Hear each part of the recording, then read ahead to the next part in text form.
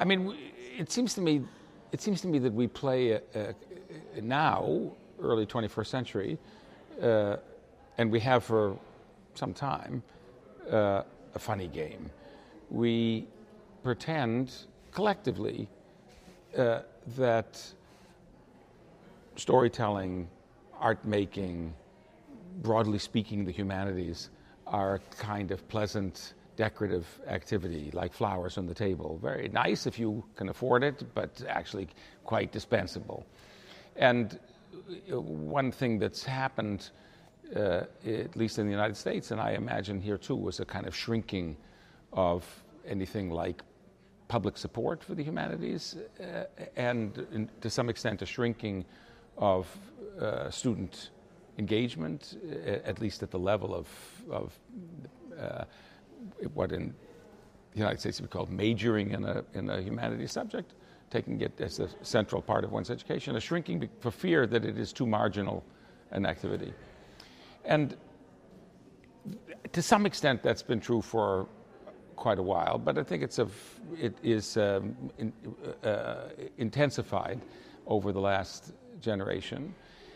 And it seems to me, as I say, a game because never has there been probably a culture that's been more pervaded by what we call, broadly speaking, the humanities, by storytelling, fictions, by images. We're saturated by them.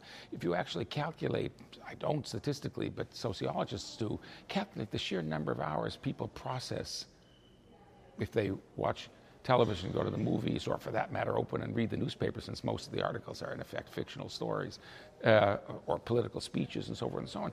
It is a staggering amount of time, probably more than almost ever in the history of humanity, of people, because actually people are freed from certain kind of grinding labor activities, but they can fill their time. And one watches one's students or friends or oneself just consuming this all the time, but the pretense is it's actually curiously unimportant.